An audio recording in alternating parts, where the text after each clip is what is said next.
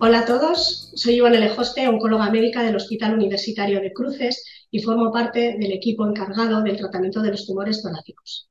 A continuación, vamos a hablar sobre los datos de eficacia del cemiplimab en el subgrupo de pacientes con metástasis cerebrales. Datos que han sido extraídos de un análisis post-hoc realizado sobre el estudio pivotal en PowerLand 1 y presentados en ASCO del 2021 en forma de póster. Para comenzar, a modo de introducción, recordaros que la incidencia de las metástasis cerebrales en el momento del diagnóstico del cáncer de pulmón es la más alta que en cualquier otro cáncer, rondando aproximadamente el 10%, y que durante el transcurso de la enfermedad hasta un 50% de los pacientes acabarán desarrollándolas. Las metástasis, cuando son sintomáticas, tienen un impacto negativo en la función neurocognitiva, en la calidad de vida y en el pronóstico de estos pacientes, que generalmente es muy pobre, con medianas de supervivencia global menores al año. ¿Cómo tratamos las metástasis cerebrales? Los tratamientos primarios, como sabéis, incluyen la cirugía, la SBRT y la radioterapia holocraneal. La elección de un tratamiento u otro va a depender en función del número de metástasis y del tamaño de las mismas, entre otros factores. Sabemos que estos tratamientos ofrecen tasas de respuesta importantes, pero el problema es que no siempre es duradera. Además, lo que nos viene preocupando últimamente es que, por suerte, nuestros pacientes cada vez viven más por el éxito que estamos teniendo con el desarrollo de nuevos fármacos en el tratamiento sistémico. El problema es que, como estos pacientes cada vez viven más, también estamos observando más efectos a largo plazo de la radioterapia, fundamentalmente a nivel del deterioro neurocognitivo. Es cierto que los regímenes basados en inmunoterapia han mostrado una actividad alentadora también en el tratamiento de las metástasis cerebrales y por eso parece que puede ser interesante poder definir algunos criterios que nos permitan seleccionar a aquellos pacientes que tienen una mayor probabilidad de beneficiarse con tratamientos con agentes dirigidos frente a PD1 y PDL1, intentando retrasar en la medida de lo posible utilizar otras estrategias de tratamiento como la radioterapia.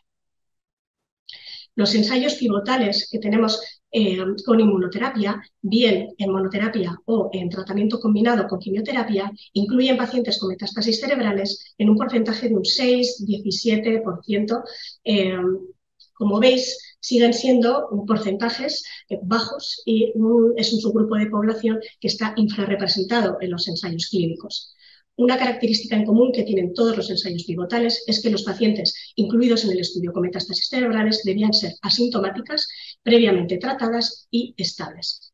Una particularidad que tienen los ensayos del cemiplimab, el EMPOWER-LAND 1 y el 3, es que a diferencia del resto de los ensayos pivotales, sí que eran menos estrictos a la hora de valorar la respuesta al tratamiento con la radioterapia. ¿Esto por qué es importante?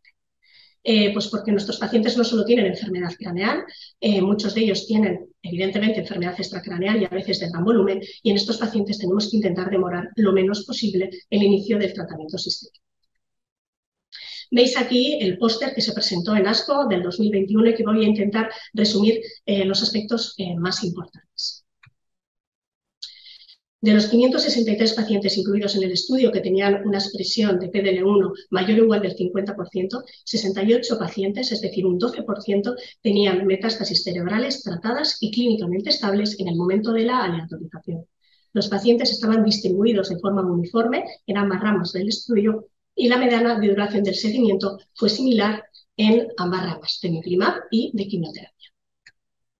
Veis ahí reflejados los resultados en supervivencia global. Arriba os he dejado pues los datos actualizados a 3 años que se han presentado en ESMO de este año, pero donde quiero que os fijéis son en los datos de metástasis cerebrales. ¿Veis? Una mediana de supervivencia global favorable a la rama del cemiplimab de 18,7 meses frente a 11,7 meses con un hazard ratio muy bueno de 0,17. Lo mismo ocurre en la supervivencia libre de progresión, favorable a la rama del cemiplimab, 10,4 meses frente a los 5,3 meses de la rama de quimioterapia, con un hazard ratio también muy bueno de 0,45. Se realizó una estimación Kaplan-Meier de la supervivencia libre de progresión en las metástasis cerebrales. También beneficia a la rama de pacientes tratados con cemiplimab, 18,7 meses frente a 7,4 meses, con una hazard ratio de 0,28. La progresión intracraneal tuvo lugar en aproximadamente el 6% de los pacientes de la rama del cemiplimab frente al 12% de los pacientes tratados con quimio. Y fundamentalmente la progresión en la rama del cemiplimab fue a expensas de lesiones preexistentes, más que de aparición de lesiones nuevas. Los pacientes con metástasis cerebrales tratados con cemiplimab tuvieron una tasa de respuesta mayor que los pacientes que se trataron con quimio. Incluso se han encontrado pacientes con respuestas completas. La principal limitación de este análisis es que se realizó post-hoc, por lo tanto los hallazgos deben considerarse exploratorios, pero sí creo que podemos concluir con todo lo revisado que aquellos pacientes con cáncer de pulmón no microcítico, altos expresores de PDL1, con metástasis cerebrales tratadas y clínicamente estables al inicio, el cemiplimab en primera línea mejoró la supervivencia global, la supervivencia libre de progresión y las tasas de respuesta en comparación con la quimio, asociando una reducción del 83% del riesgo de muerte y, por tanto, convirtiendo al cemiplimab en una alternativa de tratamiento válida para este subgrupo de pacientes. Muchas gracias.